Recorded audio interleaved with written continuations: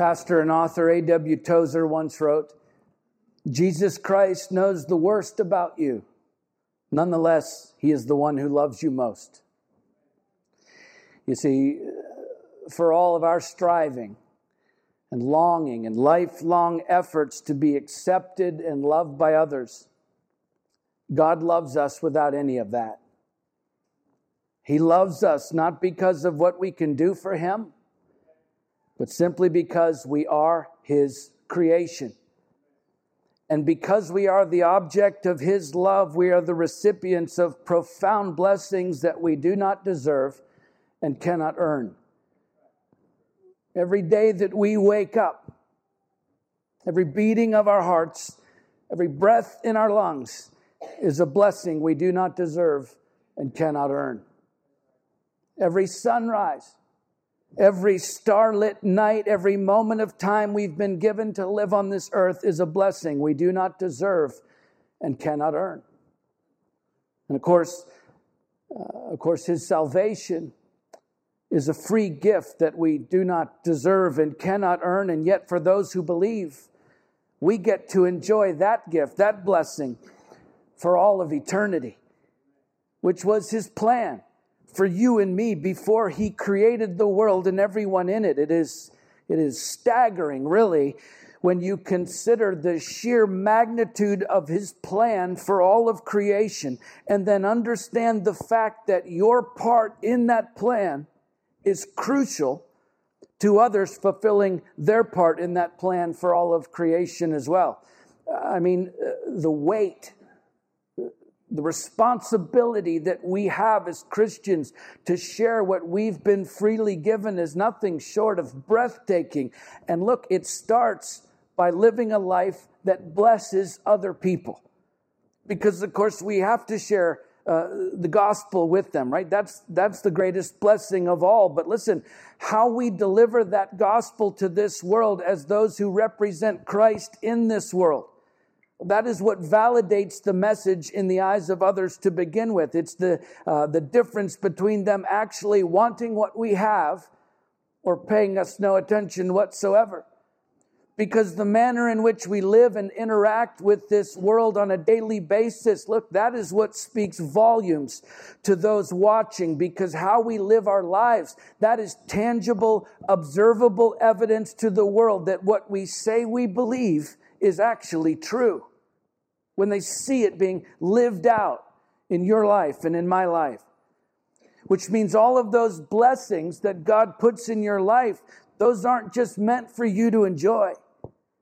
Right? The time He gives you, the life He's blessed you with, your ability to express love and bestow blessings, all of that is meant for you to share with other people. Why? So they can know the love of God as you have come to know the love of God. You understand? That is how God distributes His message of love to the rest of the world. Through you being a blessing to others. And so look, if you're not sharing what He's blessed you with, I mean, given what's at stake eternally, then you really have to ask yourself, why? Right? Why in the world? What excuse can we come up with? What possible justification can we muster up for not sharing what God has freely given us with other people? Is it because maybe you don't have all the resources other people have? Or because you weren't born into, I don't know, as much privilege as others? Or maybe because of how your life has turned out. You haven't been treated fairly. Maybe you've been mistreated or underappreciated or not loved by others as you should have been. I don't know. Maybe it's because you don't think you have any influence. Or you're not qualified to share anything with anyone else. I don't know. Can we really justify? Can we come up with one single solid reason why we cannot or should not be sharing the blessings of God in our lives with others?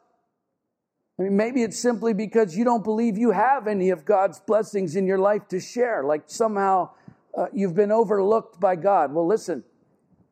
Last week we began studying the book of Ruth together, and one of the most glaringly obvious aspects of Ruth's life in that first chapter of her story is the fact that everything in her life, her background, her upbringing, her circumstances, the major events in her life, her lack of resources, her relationships, all of it, it all seemed to be squarely stacked against her. And we looked at all of that in detail last week, so we're not going to go back through all of it again today, but I will say, if you missed that sermon, and if you care at all about this story, you should go back and listen to it, because there's a lot of backstory there that will help you understand the rest of Ruth's story much better, and specifically this second chapter, where we begin to see that everything that was happening to Ruth, even the suffering, was not only a part of God's sovereign plan for her life, but it also leads to profound blessings in her life, which begin here in chapter 2 and continue throughout the book to its culmination in the final chapter. The point being, God's plan for Ruth's life, the good, the bad, and the ugly, all of it was meant for her to learn how to be a blessing to others in order to point them to Christ, which is precisely His plan for your life as well. You see, Ruth was born to be a blessing, and so are you. Right? The Apostle Paul wrote, "Bless those who persecute you." What, Paul? Say that again. Bless those who persecute you. Bless and do not curse them. Rejoice with those who rejoice. Weep with those who weep. Live in harmony with one another. Do not be haughty, but associate with the lowly. Never be wise in your own sight. Repay no one evil for evil, but give thought to do what is honorable in the sight of all. If possible, so far as it depends on you, live peaceably with all. Beloved, never avenge yourselves, but leave it to the wrath of God. For it is written, "Vengeance is mine, I will repay, says the Lord." To the contrary, if your enemy is hungry, if your enemy is hungry,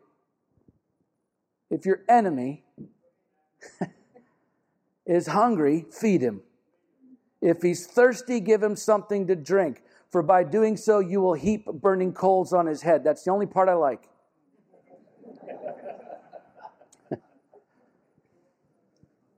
It's hard. Do not be overcome by evil, but overcome evil with good. Romans 12:14-21. In other words, no matter what happens to you, even the hard stuff, listen, even the people responsible for that hard stuff happening to you, you bless them. Bless them with the blessings that you've been given, for that is God's plan for your life. We have no better example of that in all of Scripture than in the life of Ruth, who lives in a manner that is not only a blessing to others, but it causes those who are being blessed by her to become a blessing as well. You'll see it. It's not just that Ruth was a blessing, but the way she chose to live her life influenced those around her to become blessings themselves, as we'll see today as we continue this sermon series, working our way through the story. So let's pick it back up where we left off last week and see what living a life of blessing really looks like, even when it seems you've nothing to give. Ruth chapter 2, we'll begin by reading the first 7 verses. Now Naomi had a relative of her husband's, a worthy man of the clan of Elimelech, whose name was Boaz.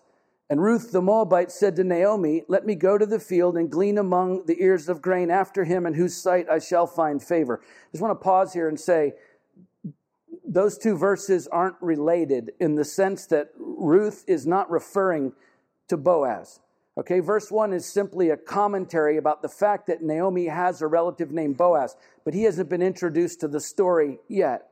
So in verse 2, Ruth is simply saying, let me go into the field and glean among the ears of grain after him in whose sight I shall find favor, meaning whoever will allow me to go glean in their field, let me go.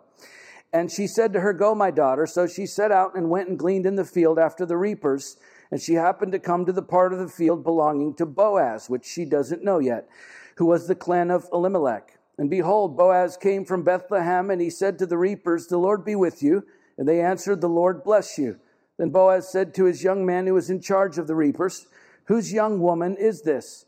And the servant who was in charge of the reapers answered, "She is the young Moabite woman who came back with Naomi from the country of Moab." She said, "Please let me glean and gather among the sheaves after the reapers."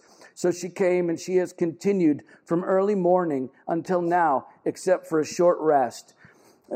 So the beginning of this chapter is really a glimpse into the life of the poorest people in ancient Palestine. Since widows, foreigners, and orphans typically had no way to make a living for themselves in that society, the Mosaic Law provided a means by which they could at least feed themselves.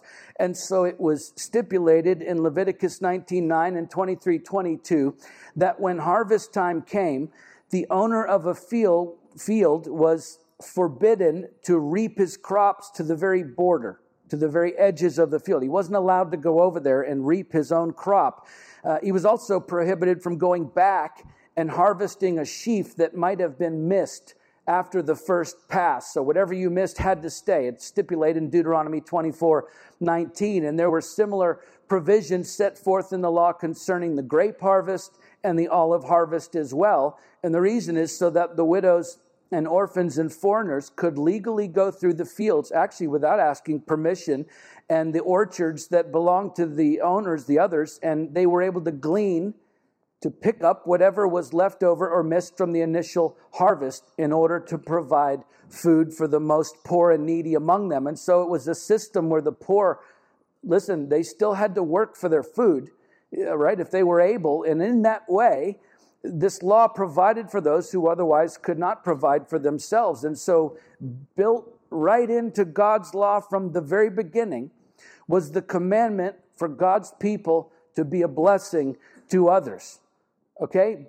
Being a blessing was and is and always has been a part of God's design for his people. And so Ruth goes out to glean in the fields during the barley and wheat harvest, and in the process, she ends up in the part of the field that belongs to a man named Boaz, which we're going to come back to. But listen, Ruth was an alien in a foreign land.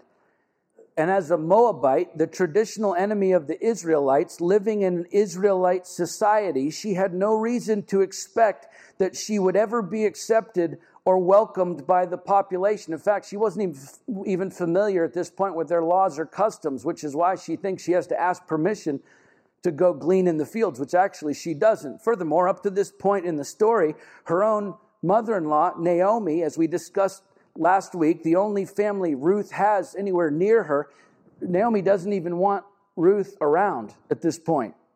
So given her current circumstances and all she's been through so far, I dare say most of us would be thinking of ways at this point we could go and fend for ourselves and maybe even make a way to get back to our own home and our own people. But Ruth isn't just thinking of herself. As we'll see as the story unfolds, her desire is actually to honor and bless others around her more than it is to take care of herself. Most of all, Naomi. And so instead of simply going out into the fields, as was Ruth's legal right as both the widow and foreigner to get some food for herself, instead she asked permission first from Naomi and then from the field owners or the workers there to go into the field and glean for both her and Naomi. And so after all of this hardship, after all of this loss and hopelessness and rejection without any expectation of being treated kindly or being accepted by the local townsfolk, and without the prompting of Naomi, Ruth is determined to help others, especially those who don't want her around. And unbeknownst to her, in the process, she teaches us how to be a blessing out of your need. Because look, if the only time we ever blessed other people was after all of our own needs were already met, right, then when would we ever be a blessing to other people? For some of us, probably never, right? I think most of us keep going to work every day because we keep getting these pesky things in the mail called bills that we have to pay, right? And when we struggle to create margin in our busy schedules, and when we do manage to eke out a little time for ourselves, what do? We want to do something for ourselves, right? The fact is, there will always be need in our lives. Don't let that stop you from being a blessing to others. You understand, one doesn't preclude the other. Having needs in your own life doesn't preclude you from meeting needs in other people's lives at the same time. Okay, you're not, you're not being prudent by refusing to bless someone else when you have a need in your own life. You're actually being disobedient to God's word. There was no one more needy in this whole story than Ruth. And yet the first thing she does as soon as they get to Bethlehem is to start meeting the needs of other people, not just herself, okay? Don't hide behind your own need to keep from meeting the needs of others. As a child of God, you've been called to be a blessing even out of your own need. And anything less than that is actually disobedience. Ruth didn't have any food to give to Naomi, but she figured out where to get it and went about getting it straight away to be a blessing to her mother-in-law. Of course, she could have told Naomi, I know there's food out there to be gleaned, but I just need to pray about it first.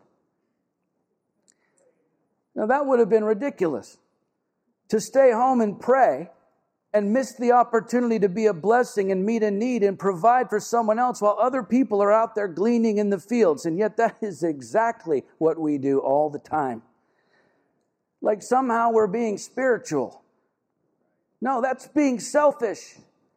Okay, there's nothing more spiritual that Ruth could have done in that moment than to get up off the couch and go out into those fields amongst the people who considered her to be their enemy, to glean food for a woman who did not want her to come to Bethlehem to begin with, all the while working harder than anyone else out there, as the man in charge of the reapers makes it a point to say she's continued from early morning until now, except for a short rest, also that she could be a blessing to others.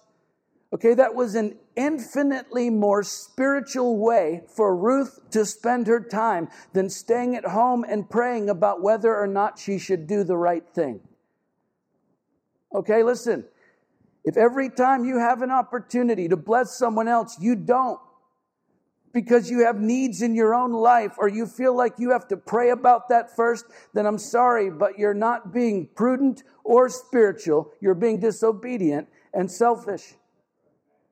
By the way, God doesn't reward or make special concessions for our disobedience or selfishness. If His word commands us to do something, you can pray about that all you want to. Your prayers are not going to change His word. Neither will your need. Doing what His word commands us to do is always the right thing to do. And listen, this next bit is probably going to step on some people's toes.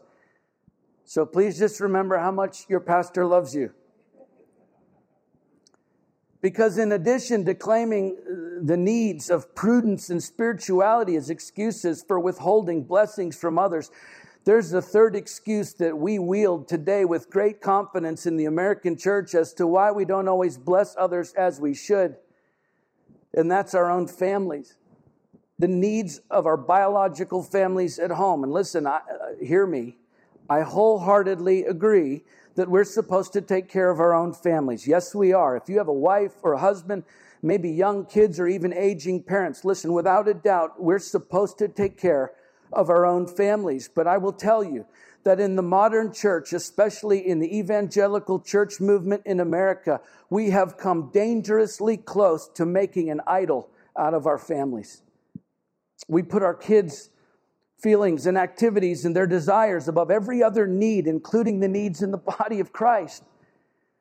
We put vacation time away with our family above almost everything else.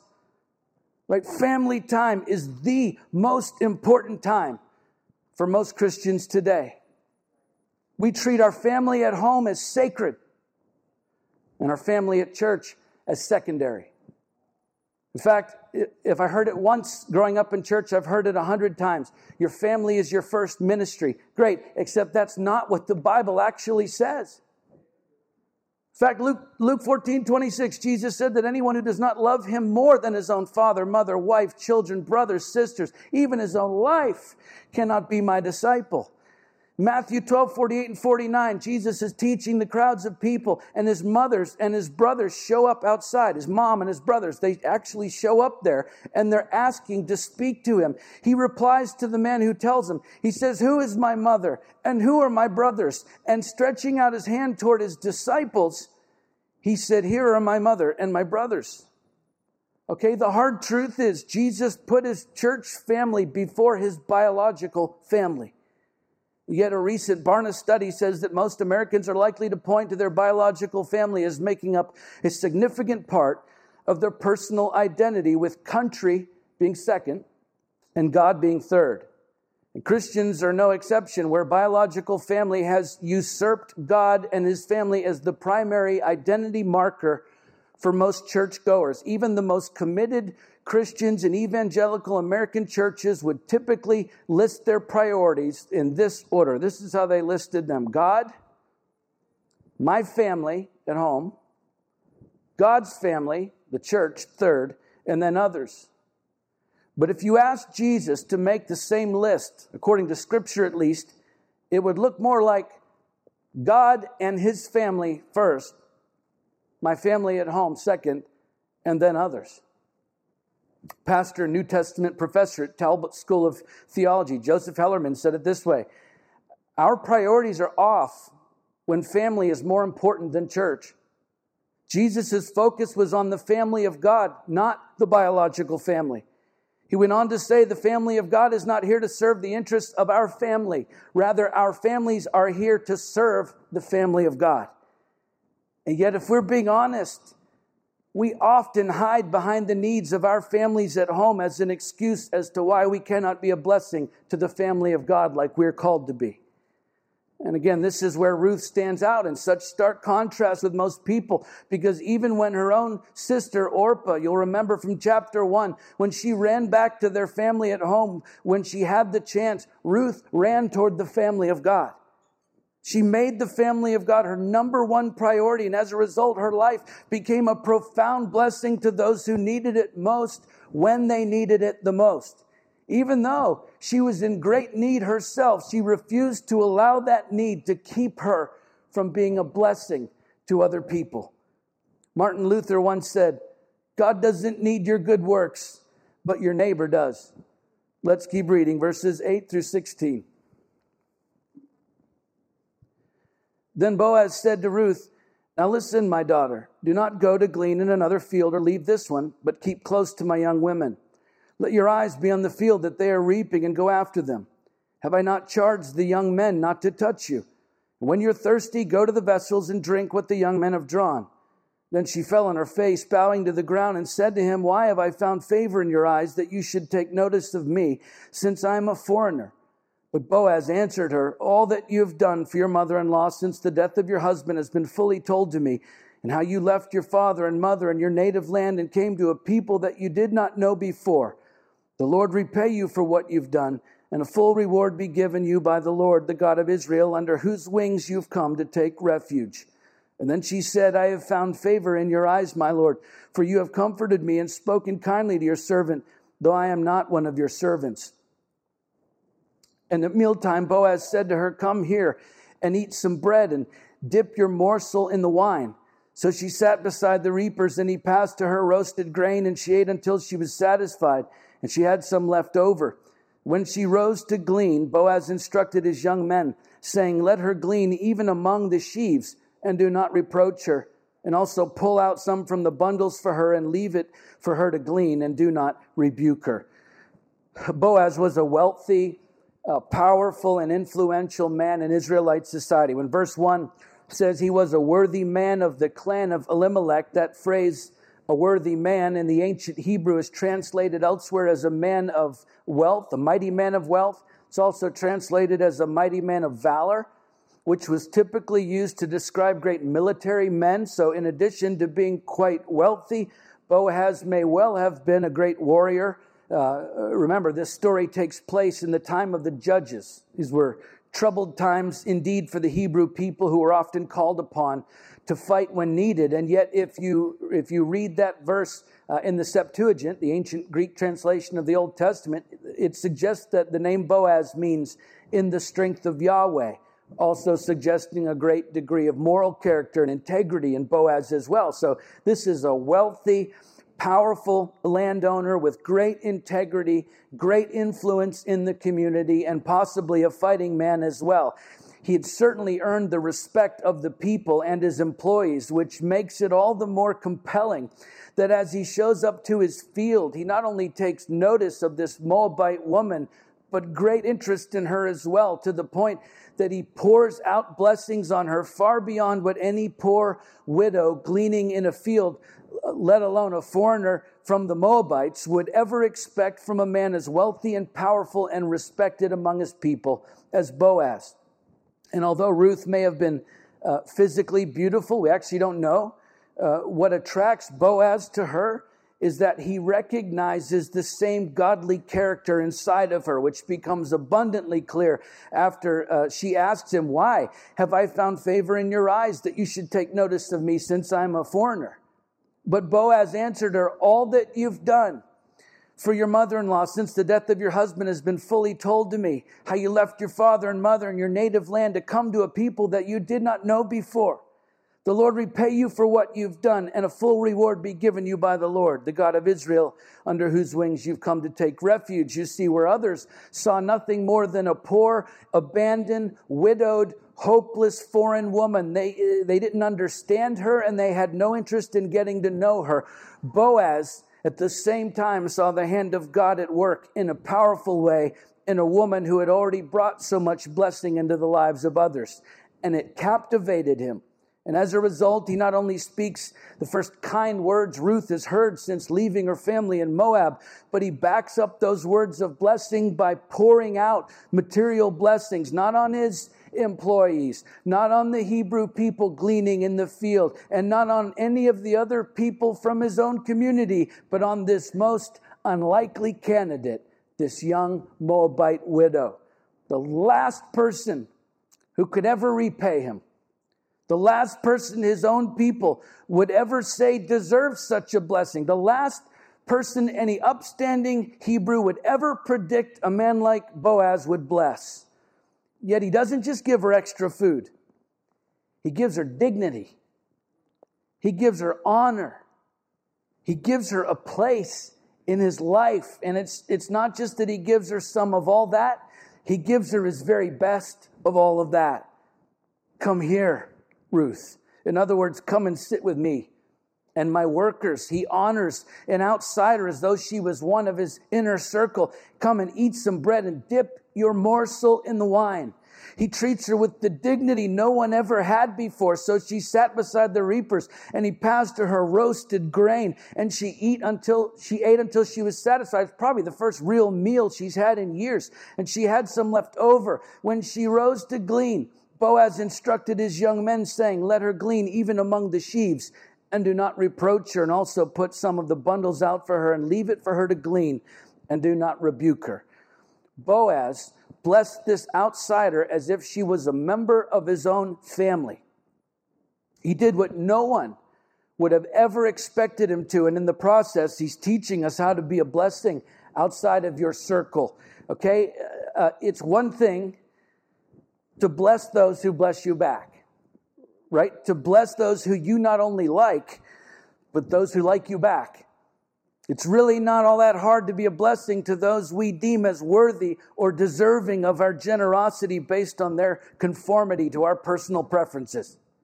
And as a result, if you look at who you bless in your life, it's often a rather small circle of people for most of us. It's the people we've decided best fit in with us. It's our circle. But look, God wants us to bless those who are not in our circle.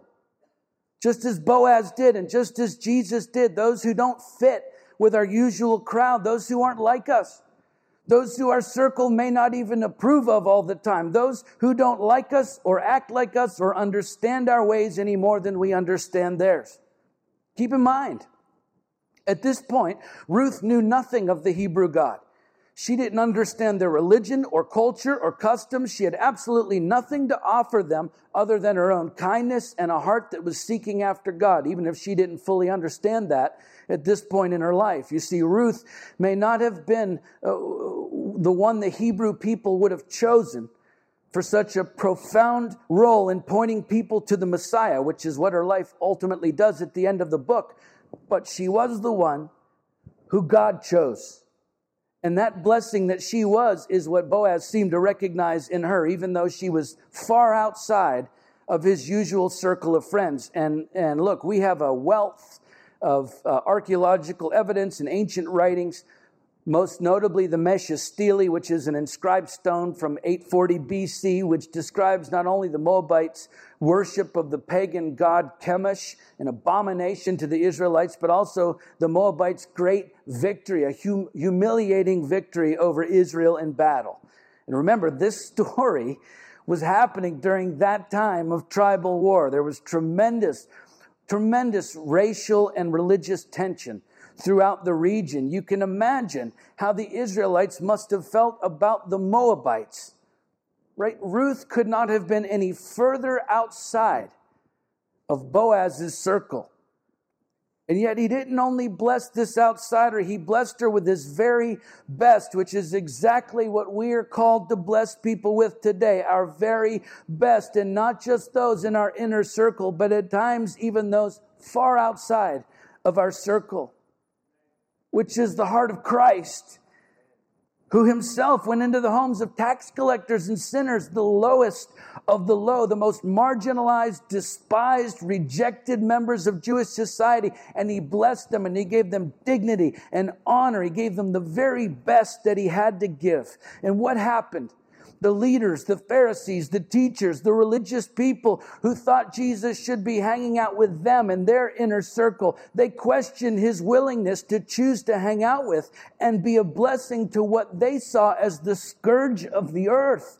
And so indignant, they asked his disciples, why does he eat with tax collectors and sinners? When Jesus heard it, he said to them, those who are well have no need of a physician, but those who are sick. I came not to call the righteous, but sinners. Mark 2:16 and 17. Aren't you grateful for that? Look, Jesus didn't put us on this earth to live safe, sanitized, religiously comfortable lives. No, he put us here to get our hands dirty while blessing others no one will, to go where no one else will go, to meet with people no one else wants to meet, to have conversations no one else is willing to have. And listen, we're not just supposed to bless those who are outside of our circle. We're supposed to bless them with our very best. If Jesus, the Son of the living God, could get down on his own knees and watch the filthy feet of the most undeserving, sinful, unworthy group of men who he knew hours later would all abandon him, if Jesus is willing to stoop down and wash their feet right before dying for them and for us, then what possible excuse can we proffer to justify not giving our very best to those who need it the most? And look, please hear me. I'm not talking about, giving money to able-bodied people who refuse to work. Right? Ruth went out and worked harder than anyone else so that she could care for Naomi and herself. Now, I'm talking about giving yourself, giving your time, your attention, your friendship, your heart, of course, your money if need be, giving it all to people outside of your circle. Why? Because that's what Jesus did. He didn't have money to give them or material gifts. So he gave them something infinitely more valuable than that, and something much harder, by the way, to give. He gave them himself, his life, his friendship, his time. He gave them the very best of himself. Now, take a minute and look around this room. And then ask yourself, how many people in this room right now, among these same people who come here week after week and sit in this same room with me, and sing the same songs I sing and drink the same coffee and study the same scriptures together with me week after week after week after week? How many of these same people do I actually have some kind of meaningful relationship with? I bet for most of us it's a rather small number. Now look, I understand that you can't be best friends with everybody you meet. I get it. But listen, if when you look around this room, you see certain people and you think to yourself, you know what? That's probably not someone I would hang out with, or invite to lunch, or over to my house, or out for coffee. That's probably not someone I would naturally gravitate toward to ask them about their day or how their life is going, because honestly, they're just not in my circle. Do you understand? That is the very attitude among his people that Jesus hates. In fact, that is the attitude he spent his entire ministry on earth trying to destroy by showing his followers what real love looks like, by blessing people outside of his circle, or at least what the religious people thought should have been Jesus' circle. And it's exactly why he said, by this, all people will know that you are my disciples, that you give a lot in the offering. No. That you show up to church every Sunday. No. That you have a nice, good moral compass. No. That you vote for the right politician. No. No, he said, this is how people will know you're my disciples, if you have love for one another. John 13:35. It's a hard and fast truth in the kingdom of God that every one of us must accept. The fact that if you're a follower of Christ, then your circle, whether you want it to be or not, your circle is the church. All of it. Not just the parts you prefer, but every single member of it. And your job, your calling is to bring others outside of this circle in to your circle, which starts by being a blessing to those you would naturally have nothing to do with. How do I do that? By investing your time and your interest and your friendship and your heart, your life into relationships with people outside of this circle. Which, by the way, that won't make any sense to the world outside of the church that you're doing that. It also won't make any sense to the religious people inside of the church, which just means you're doing it right, because that's exactly how it was for Jesus. Okay? Former Supreme Court Justice Antonin Scalia once said, have the courage to have your wisdom regarded as stupidity. Be fools for Christ, and have the courage to suffer the contempt of the sophisticated world. Let's finish the story for today. Verse 17 to the end of the chapter. So she gleaned in the field until evening, and then she beat out what she had gleaned, and it was about an ephah of barley. She took it up and went into the city. Her mother-in-law saw what she had gleaned. She also brought out and gave her what food she had left over after being satisfied. And her mother-in-law said to her, where did you glean today? And where have you worked? Blessed be the man who took notice of you. She told her mother-in-law with whom she had worked and said, the man's name with whom I work today is Boaz. And Naomi said to her daughter-in-law, may he be blessed by the Lord, whose kindness has not forsaken the living or the dead. And Naomi also said to her, the man is a close relative of ours, one of our redeemers. And Ruth the Moabite said, besides, he said to me, you shall keep close by my young men until they have finished all my harvest. And Naomi said to Ruth, her daughter-in-law, it is good, my daughter, that you go out with his young women, lest in another field you be assaulted. So she kept close to the young women of Boaz, gleaning until the end of the barley and wheat harvests, and she lived with her mother-in-law. So Ruth processes the barley she had gleaned for the day, and she comes home to Naomi with about an ephah of grain. That's about 5.5 gallons or 30 pounds of grain, enough for these two women to live on for a few weeks, which also happens to be a huge amount of grain for one person to glean in a day. And it really underscores, number one, Boaz's generosity, but number two, Ruth's work ethic. She worked harder than anybody. And of course, the first thing Naomi wants to know is, where in the world did you go to come up with all this grain. And so Ruth says, the man's name with whom I work today is Boaz, which gets Naomi's attention. Because Boaz was not only a respected, influential Israelite landowner in the community, but he was also a close relative of Naomi's deceased husband, Elimelech. As she explains, the man is a close relative of ours, one of our redeemers or kinsmen. It's the ancient Hebrew word Gaal, which is to say he's much more than just a family relation. He was one of the family representatives, a chieftain in the family of sorts. And in ancient societies, including Hebrew society, there were what was called levirate laws, more specifically to this passage, levirate marriage laws.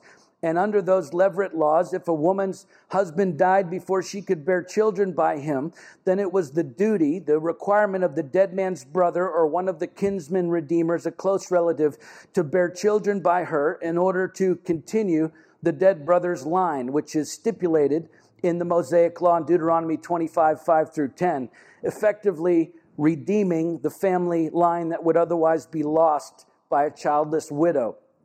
And so immediately, once Naomi finds out that Ruth made a connection with Boaz, a close relative of Elimelech, one of their kinsmen, Naomi's gears start turning, right? Because she knows this new relationship could turn out to be much more than just a seasonal blessing for her and her daughter-in-law at the barley harvest. And in her excitement, Naomi does something that may seem to us to simply be nothing more than a passing statement. But it was actually of tremendous significance as she pronounces a blessing over Boaz. May he be blessed by the Lord, whose kindness has not forsaken the living or the dead. Okay, in ancient Hebrew culture, what Naomi does here was the highest honor you could bestow on another human being. She pronounces a blessing over Boaz for fulfilling one of the highest ideals among God's covenant people. And it's significant not only for Boaz, but for Naomi as well, because in the very recent past, back in chapter 1, she was openly lamenting her belief that the Lord had gone out against her and had testified against her and had brought calamity upon her because her circumstances were so bad. But here, just a few days later, when her circumstances change dramatically, here she is blessing Boaz and honoring God, whose kindness has not forsaken the living or the dead. In other words, in that profound moment of what was truly revelation for Naomi, we find her learning how to be a blessing out of honor to God. In other words, our circumstances are going to constantly change. Right?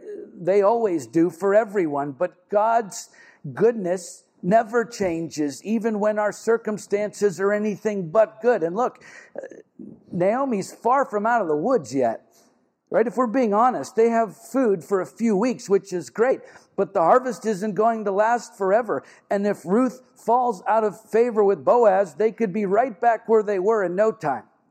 But Naomi's beginning to realize, as we'll see as the story continues to unfold over the next 2 chapters, she's beginning to realize that you can be a blessing to others even when your life isn't going as you'd like it to, because God is good even when your circumstances are not. Right? If Naomi had had her way and Ruth went back home to her family, we would be reading a very different story right now. But because Naomi did not get what she wanted, you with me? Because Naomi did not get what she wanted, her life is heading in a direction she never could have imagined for herself. Blessings beyond her wildest dreams. Okay? We have to get this. Sometimes the very best thing that could ever happen to you in your life is for you to not get what you want. Why? Because God has something far better for you. And so the right response to Him, even when you're not getting what you want, is to honor Him by being a blessing to others, even when you don't feel blessed yourself. That's why we bless others to begin with. It's not because of how our lives happen to be going at any given point in time. That constantly changes. We bless others in order to honor God all the time, because He never changes. He's good all the time. Which takes us right back to the beginning of this message. The manner in which we live and interact with this world on a daily basis has to be based on who God is, not on how our lives happen to be going at any given point in time. Because first of all, that's when you begin to recognize just how blessed you are. Even when life isn't going how you want it to, even in times of great personal need, when you focus on the goodness of who God is and the fact that He created a plan for this world before He created the world itself, and a profound part of that plan is you. Which means although the journey getting there may not always look like you wish it did, where you're going to end up is infinitely better than anything you could ever create for yourself, even if you always got everything you ever wanted. Because God's plan for your life is always better than the one you envisioned for yourself.